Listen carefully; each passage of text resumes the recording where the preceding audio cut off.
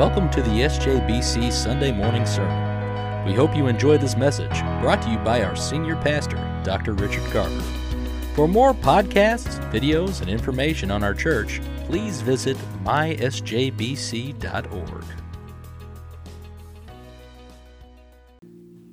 When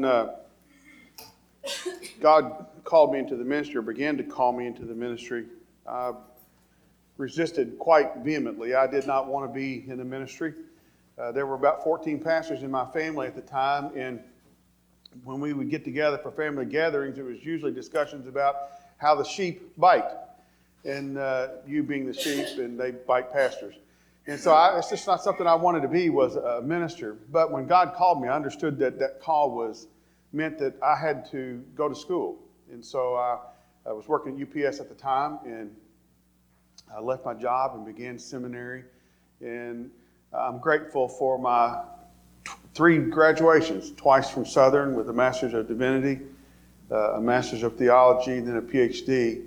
I'm grateful for my education. One of my heartfelt commitments and understandings is that any church staff person that's going to serve in a position that's paid, they need to know that God has called them to that position. We cannot pay people that have not been called by God to perform a professional service for the church. And so when South Jefferson called me, I sat down with the 2 people besides myself who were on staff at the time, and we had a discussion about, has God called you, or are you in this capacity for some other reason? And I said, I want y'all to take a couple months to pray about it and think about it. The one person came back and said, God has not called me to this. I'll resign. And they told me when they would resign, and he did. But Jacqueline came back and said, God has called me to vocational ministry, bivocational at the time. And she said, I'm going to start seminary. That was 10 years ago. She has stayed by the stuff. In the seminary, she's a professional. She has her master's degree from University of Florida State Seminoles, from Florida State. And she's a professional. She's the English department chair at ECTC. And so she's a professional person, professionally trained and classically trained in literature. Even though she held that capacity at ECTC, God's call upon her life was so strong that she committed to the program of study for the Masters of Arts in Music Leadership from Southern Seminary. And Jacqueline just walked the aisle this week and graduated. And in the grand scheme of things, it means that she's a professional minister. A master's in any degree from a seminary qualifies you as a professional minister. And so not only is she a professional in her capacity as a department chair at ECTC, but she's also a professional when it comes to ministering for the kingdom of God. And so I'm grateful for her sacrifice. When she started school, Charlie wasn't here. Or he was 4. He was here. But started school at seminary with a 4-year-old. Charles, God bless you. Yeah. Because without the support of a faithful spouse, she could never have completed the course. And of parents and grandparents that helped along the way. So we want to say, Jacqueline, thank you. Yeah, we need to stand up. Stand up and give her a stand. Yeah.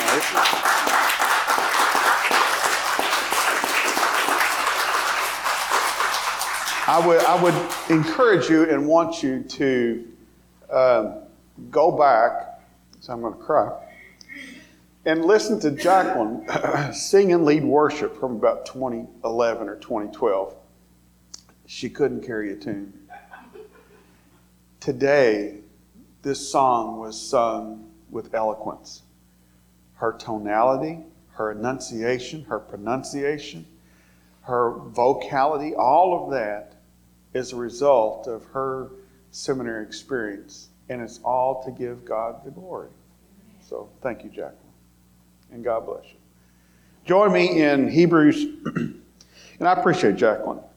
I need strong people in my life. And Jacqueline, and the Bible says iron sharpens iron. Sometimes she can just put the wood or put the iron to me.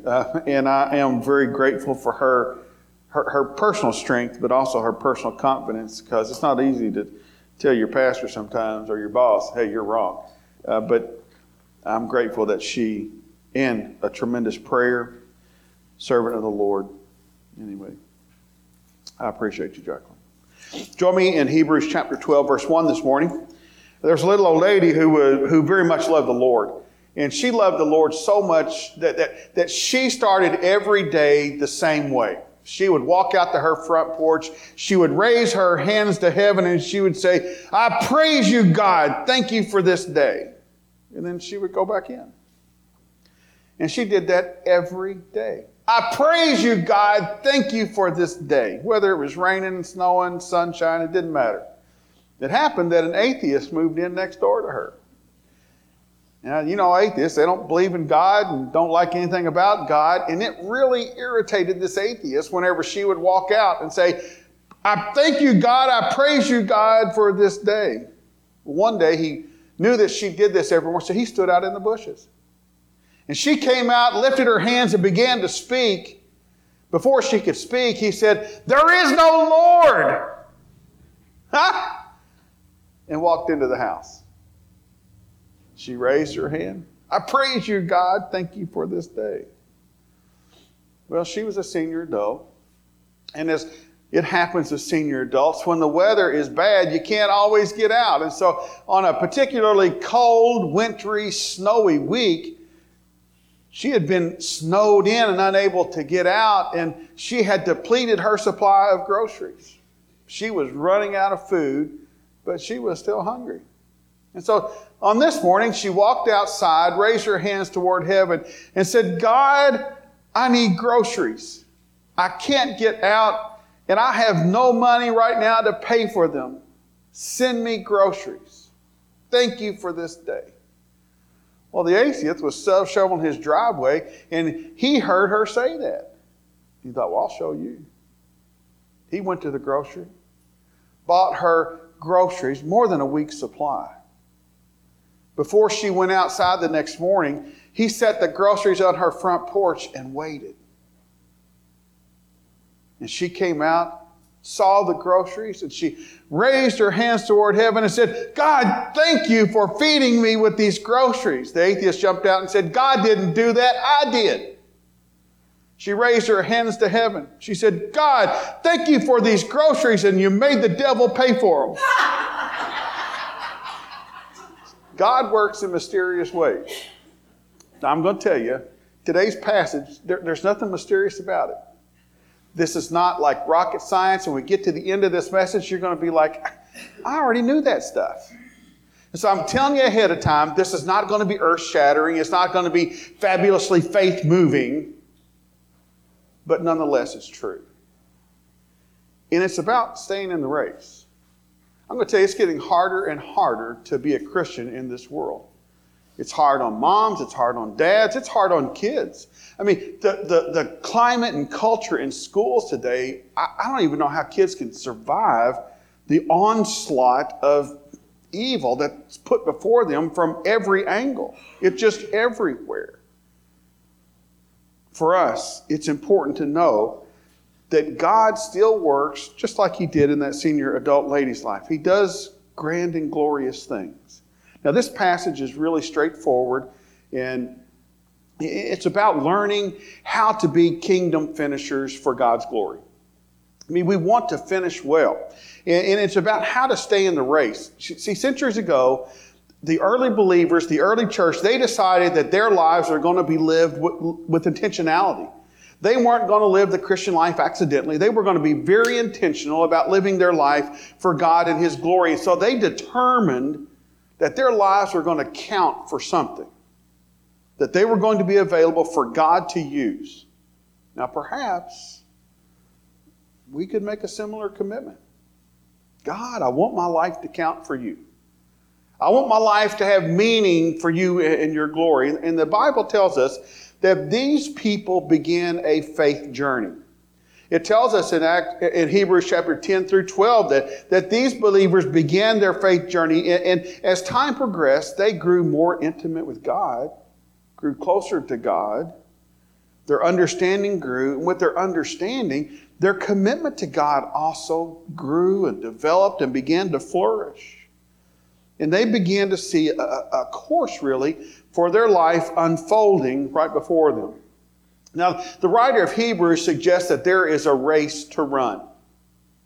And it's not so much a foot race, but as in all races, there's a race to win and there's a race to lose. There's a prize to claim and there's a prize to forfeit. Now, these people stepped out onto the course and they began the race.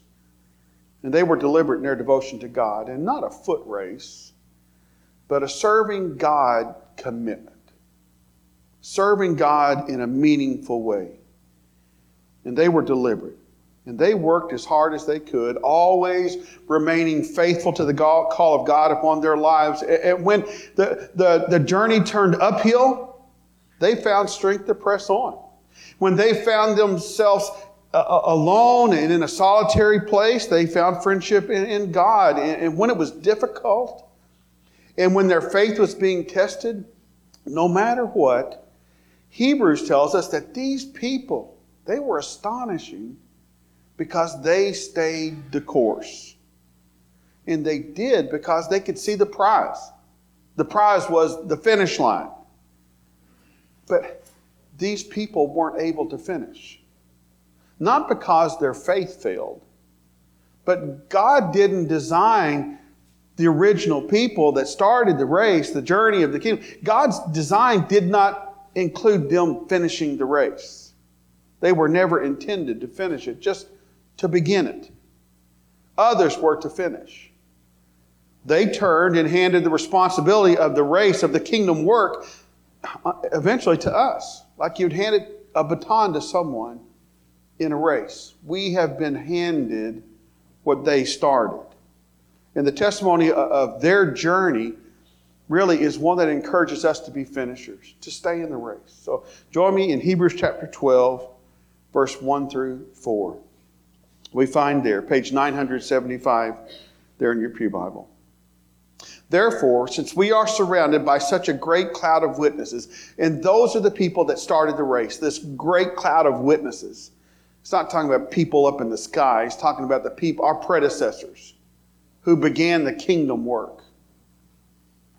It says, therefore, since we are surrounded by such a great cloud of witnesses, let us throw off everything that hinders and the sin that so easily entangles. Let us run with perseverance the race marked out for us, fixing our eyes on Jesus, the pioneer and perfecter of faith. For the joy set before him, he endured the cross, scorning its shame, and sat down at the right hand of the throne of God. Consider him who endured such opposition from sinners, so that you will not grow weary and lose heart. In your struggle against sin, you have not yet resisted to the point of shedding blood. Now, you don't have to be a Christian for very long. I mean, actually just a few minutes maybe, before you begin to realize that God has something for you. I mean, once you enter into that relationship with God, you feel it. I mean, almost immediately. But especially over time, you begin to sense that God has something for you to do. And it's something more than really what you've been doing already. And a committed faith is a faith that makes the follow-through possible to finish it. And if we're going to stay in the race, it begins with a committed faith. It means trusting God with all that you are, all that you have, and all that you will become. So from this passage, I want to share a few characteristics, 4, nothing profound, about how to stay in the race. How do you stay there? How do you stay a strong Christian when the world around you is collapsing? And our world is collapsing morally. I mean, the rate of decline morally in our world is accelerating. What are we supposed to do? I mean, we can't just let ourselves flow with the current. We're Christian folk. What do we do? 4 ideas that I hope open your eyes to what it means to have a committed faith so that you can stay in the race and be a finisher. The first comes out of verse 1, that first part. And to stay in the race, believers need to be clean people. Now, I'm not talking about being bathed regularly when I'm talking about clean. See, God is concerned about our progress. He's concerned about how we're moving forward in the faith, and He's concerned about anything that might hinder us. I grew up on a farm, and one of the vegetables that we raised almost every year were lima beans. And if you've ever raised lima beans, I love lima beans. I mean, I can eat just bowls of them. I love them. It's one of my favorite beans. But lima beans are a very fragile plant. If you've never raised them, you may not know. If you have raised them, then you know full well about the fragility of a lima bean plant. But when we would plow the field, and when I say plant a garden, there were 11 of us, and so on the farm, and so our gardens were like 4 acres. I mean, it wasn't like what I have at my house that's the size of a postage stamp. I mean, these are real gardens. And we would have bushels and bushels of lima beans.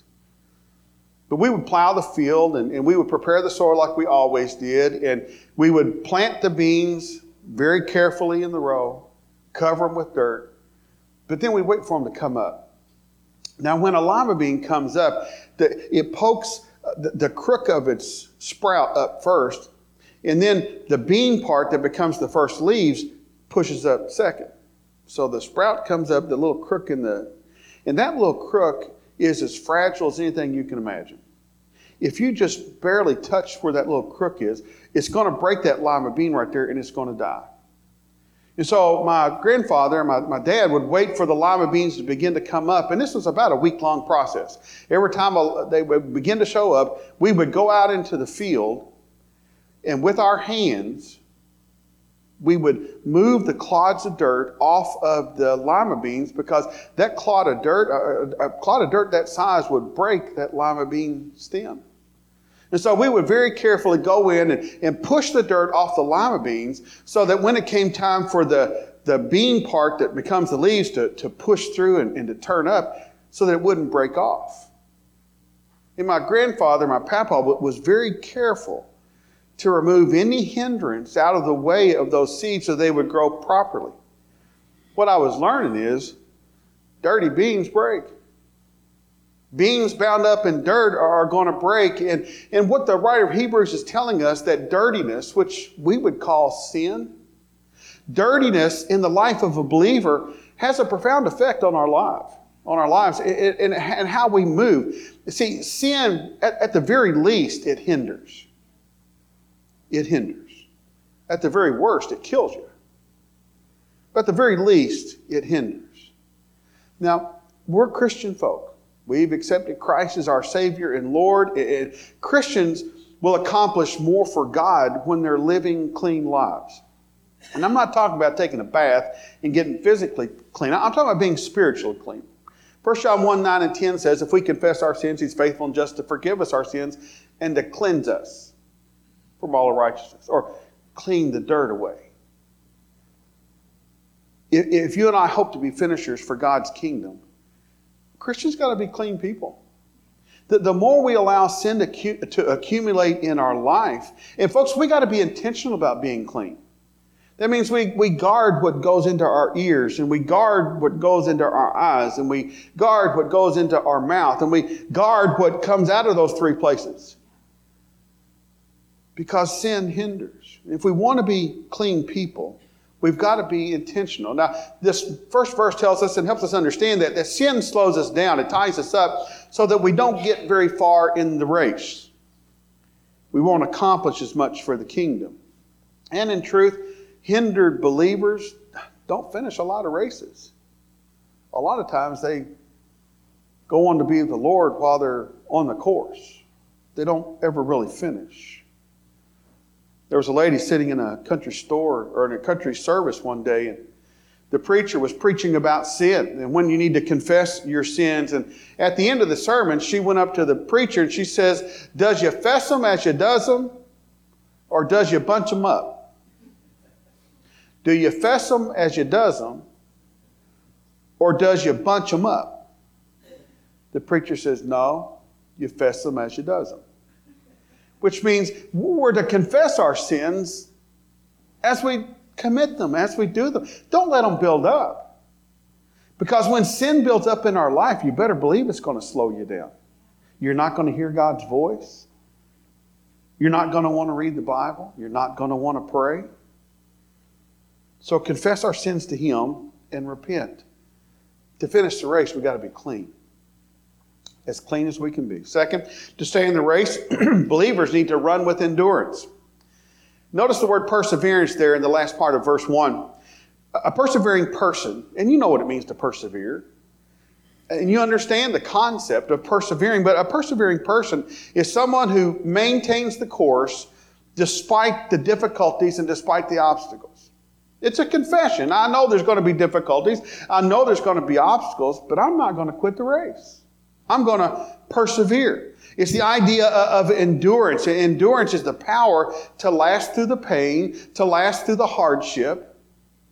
It's the ability to continue despite the fatigue, despite the distress, and despite whatever adverse conditions we might experience. So often, believers give up when things get a little trying. That's what's been so concerning for churches around the world, not just evangelical churches, but all churches of all denominations and all faiths. This pandemic has interrupted our gathering together. We should be full again, but we still got people staying home because we have COVID. Well, it's time to move on with life. Scripture says to forsake not the assembling of yourselves together. We become weaker. It's harder to live the Christian life when we're not gathering together. And gathering together is, yes, it's for God's glory, but it's for us.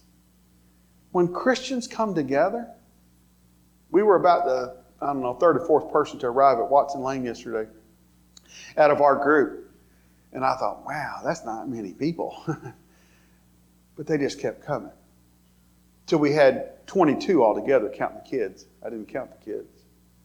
That's a lot of people. Our church was well represented there. We told Watson Lane, we love y'all. And we don't want to see y'all go. And we had fun interacting with the kids. But the more of us that were there together in that cafeteria at Watson Lane, the more fun that we had. We were all doing different jobs. No job was more important than the other. But we were all coming together, working for the common goal of inviting boys and girls, moms and dads, to church, to Vacation Bible School. To endure is the ability to stay in it and not give up. I mean, sometimes we want to quit when it gets a little messy. We may not want to finish. We want to throw in the towel and give up. But God has called us to endure through the tough times. I mean, God knows when you're being slammed. He knows everything. So when you feel the weight and the pressure on you, God already knows. God knows. So let the wind blow, let the rain pour, let the tempest rage, but never give up. Keep going. One of my dearest friends told me one time, keep loading the wagon, Brother Richard. Just keep loading the wagon. No matter what else happens, keep loading the wagon. What he's saying is keep to the kingdom work no matter what's going on. Just keep loading the wagon. See, we become enduring perseverers through determination. It's by requiring ourselves to stay the course, to outlast the hardship no matter what it is. To make up our mind never to quit, never to lay down. Several years ago, a friend shared with me this little poem, and I'll read it slowly. But it says, the road to success is not straight. We get it. And so here, if the road to success was a straight road, that'd be great, wouldn't it?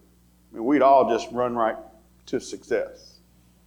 But the poem says this, there's a curve called failure, a loop called confusion, speed bumps called friends, red lights called enemies, caution lights called families. You'll have flats called jobs. But if you have a spare called determination, an engine called perseverance, insurance called faith, a driver called Jesus, you'll make it to that place called success.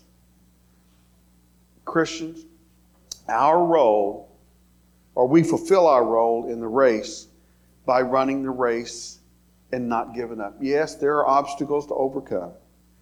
But by God's grace, there is no obstacle too great for you to overcome.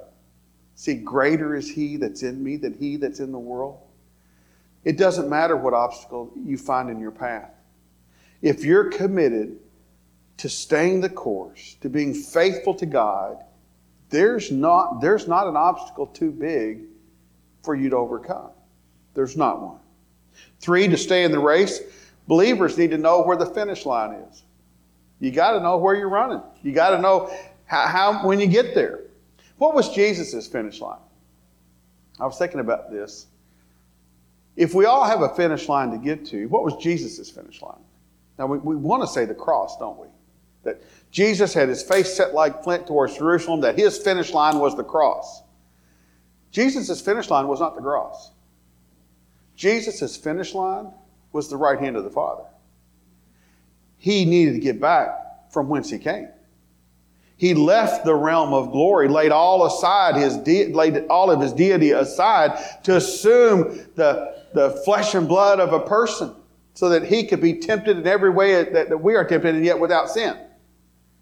So the cross wasn't the finish line. Yes, he had to pass through the cross to get there, but the cross for Jesus was to get back from whence he came, at the right hand of the Father. See, knowing the location of the finish line is important. It tickles me that people watch NASCAR. And I know a lot of you are NASCAR fans. But to me, well, I just don't understand it. You drive around in a circle all day. And you know, it's just a circle. And you just go around in a circle. And so NASCAR drivers, it's not real hard. I mean, you to figure out which direction to go. I mean, everybody's going in the same direction and you just drive in circles. But I bet in your world, it's just a little bit different. I bet in your world, where you live, on your street, in your house, it's not just a bunch of no decision kind of circles. I mean, can you imagine what it would be like to get up in the morning, to jump into your shoes with all the enthusiasm that you can muster, and then to take off running for a finish line, but you don't know where the location is? Can you imagine? Just jumping into your shoes, running out the door and say, I'm going. Well, where? If you don't know where the finish line is, you might as well not even put your shoes on. Because you're going to be like a NASCAR driver and just going around in circles. Not to knock NASCAR drivers. We've got to know where we're headed.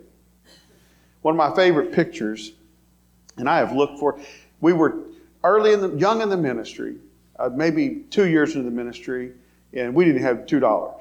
And if I'd have had the money, I would have bought this painting. But my most favorite picture of Jesus is one where, and I've never seen it since, is that Jesus is leaning back on a rock. He's got kids climbing all over him, and he's in this big belly laugh. I mean, he's just laughing and so happy and full of life and joyful. And to me, it's the scene of the Jesus that people saw every day. Just a wonderful scene of Jesus full of joy with children around him, climbing all over him. See, we've got to know where to run to. If we don't know where to run to, we'll run to everything else, trying to get to where we want to run to. I mean, we'll run to everything. And whenever we're running and we're running to the wrong things, I mean, we eventually figured out, we should not have run to this one. This is a flop. This is a failure. But you lose ground. You lose momentum every time you run to the wrong place. I mean, why do we do that?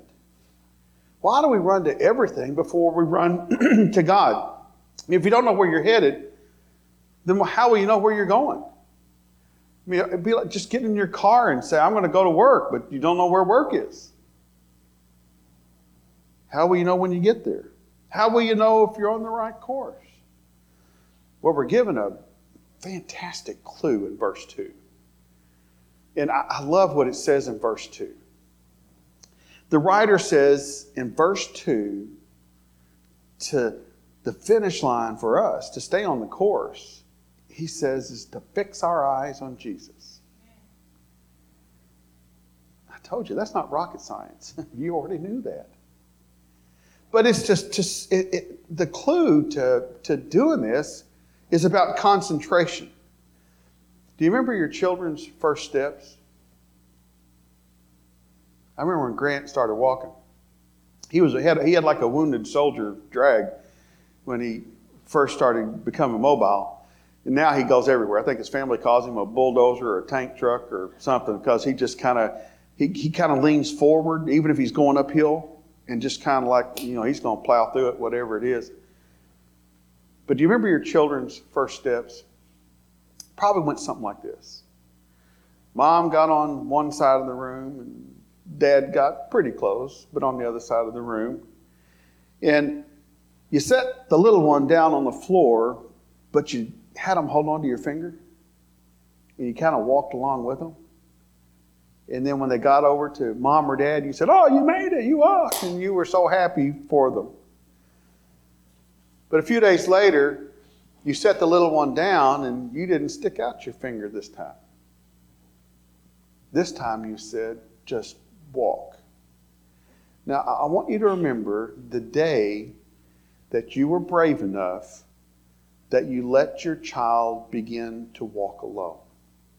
This is important. Dad over here, Mom over there, but not too far apart. The little one wobbled and bobbled. But I want you to think for a moment. Where was the child looking? Do you remember where your little one fixed their gaze? That little one never took their eyes off of the one to whom they were walking. They never looked down at their feet. That's why children fall all the time.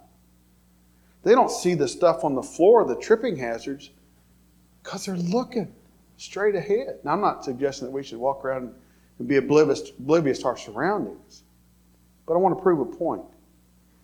That little one never looked around when they were learning to walk. They gazed into the eyes of the one to whom they were walking. I mean, they were like locked on. That little one never took their eyes off of Mom or never took their eyes off of Dad. And you never took your eyes off of that little one. Everybody was staring. We went to a comedian show one time, and this guy brought out a dog, and he set the dog on the platform, and he pointed at a man in the front row, and he said, "He's staring at the man." And so during the whole routine, occasionally the comedian would say, "He's still staring at the man." And everybody got a big chuckle out of it. But the Mom and Dad were still staring at the child. The child didn't know. You know God's watching you. You don't even know it. You could be looking any direction, you're wherever. Guess where God's looking? Right at you. He doesn't miss a thing. He doesn't miss a thing.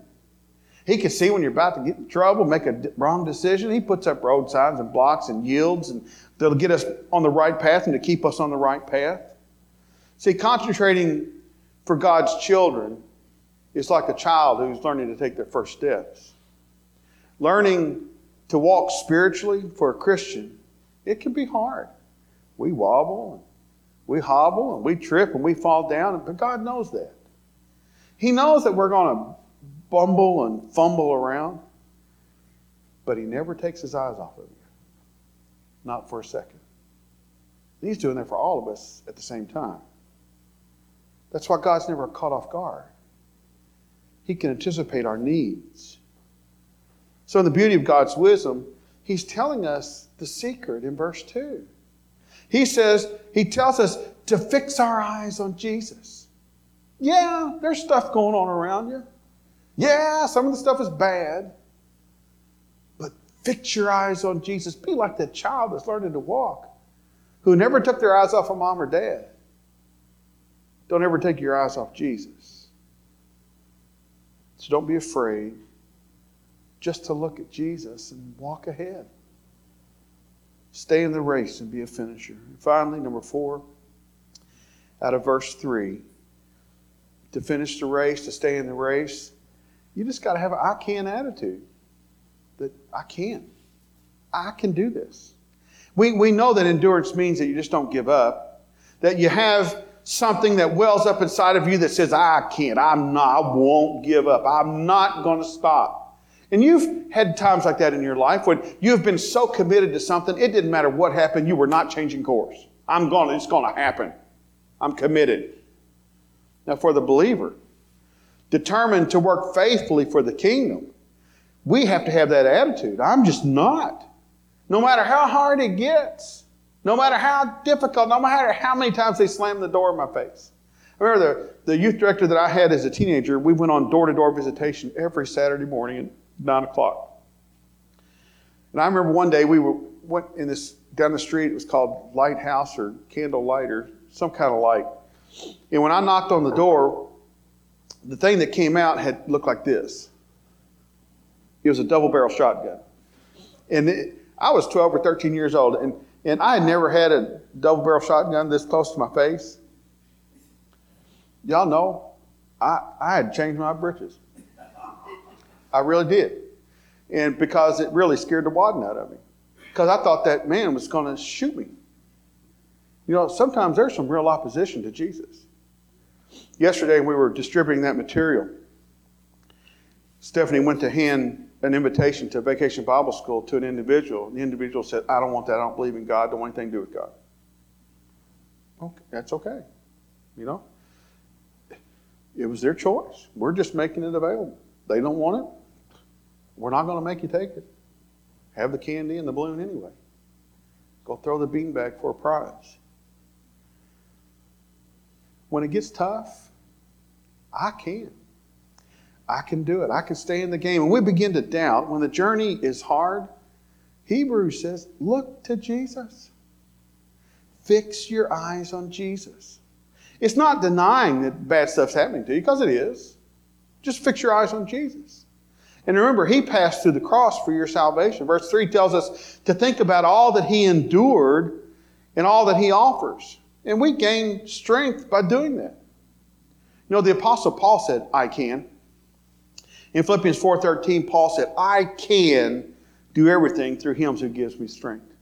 Paul had an I can attitude. And he had an I can attitude all the way to glory. Paul said he could. You want to know something? You can too. You absolutely can.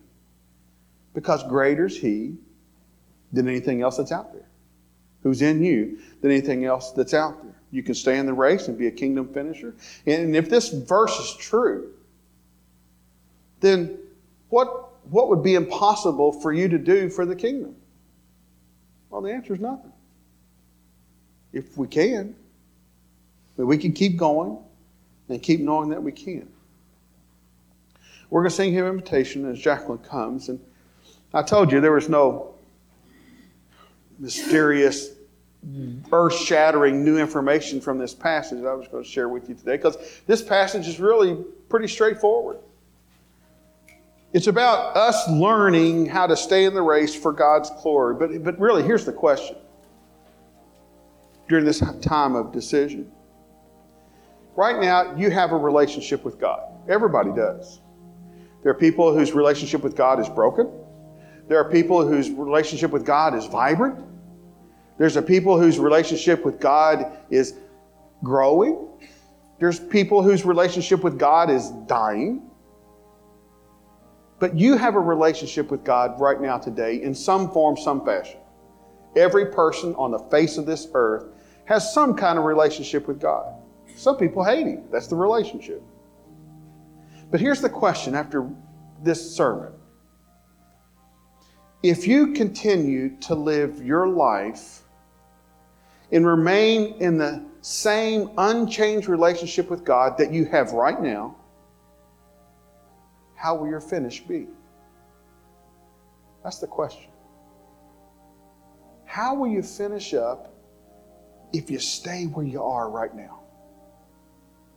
Because if you stay where you are right now, you know what your finish is going to be. I'm not saying you got a bad relationship with God. I'm just asking you, based upon what we learned in Hebrews, just to ask yourself the question. If my life stays unchanged, how will it finish? Because one day we all will finish the race. We'll all breathe our last breath. Everyone is destined once unto death. We'll all die. How will your finish be? We're going to sing this hymn of decision. If there's a spiritual decision that you ought to make, well, you ought to make it. That's why we sing this song. It's a chance for people to come and pray or to be prayed with. Let's stand together as we sing.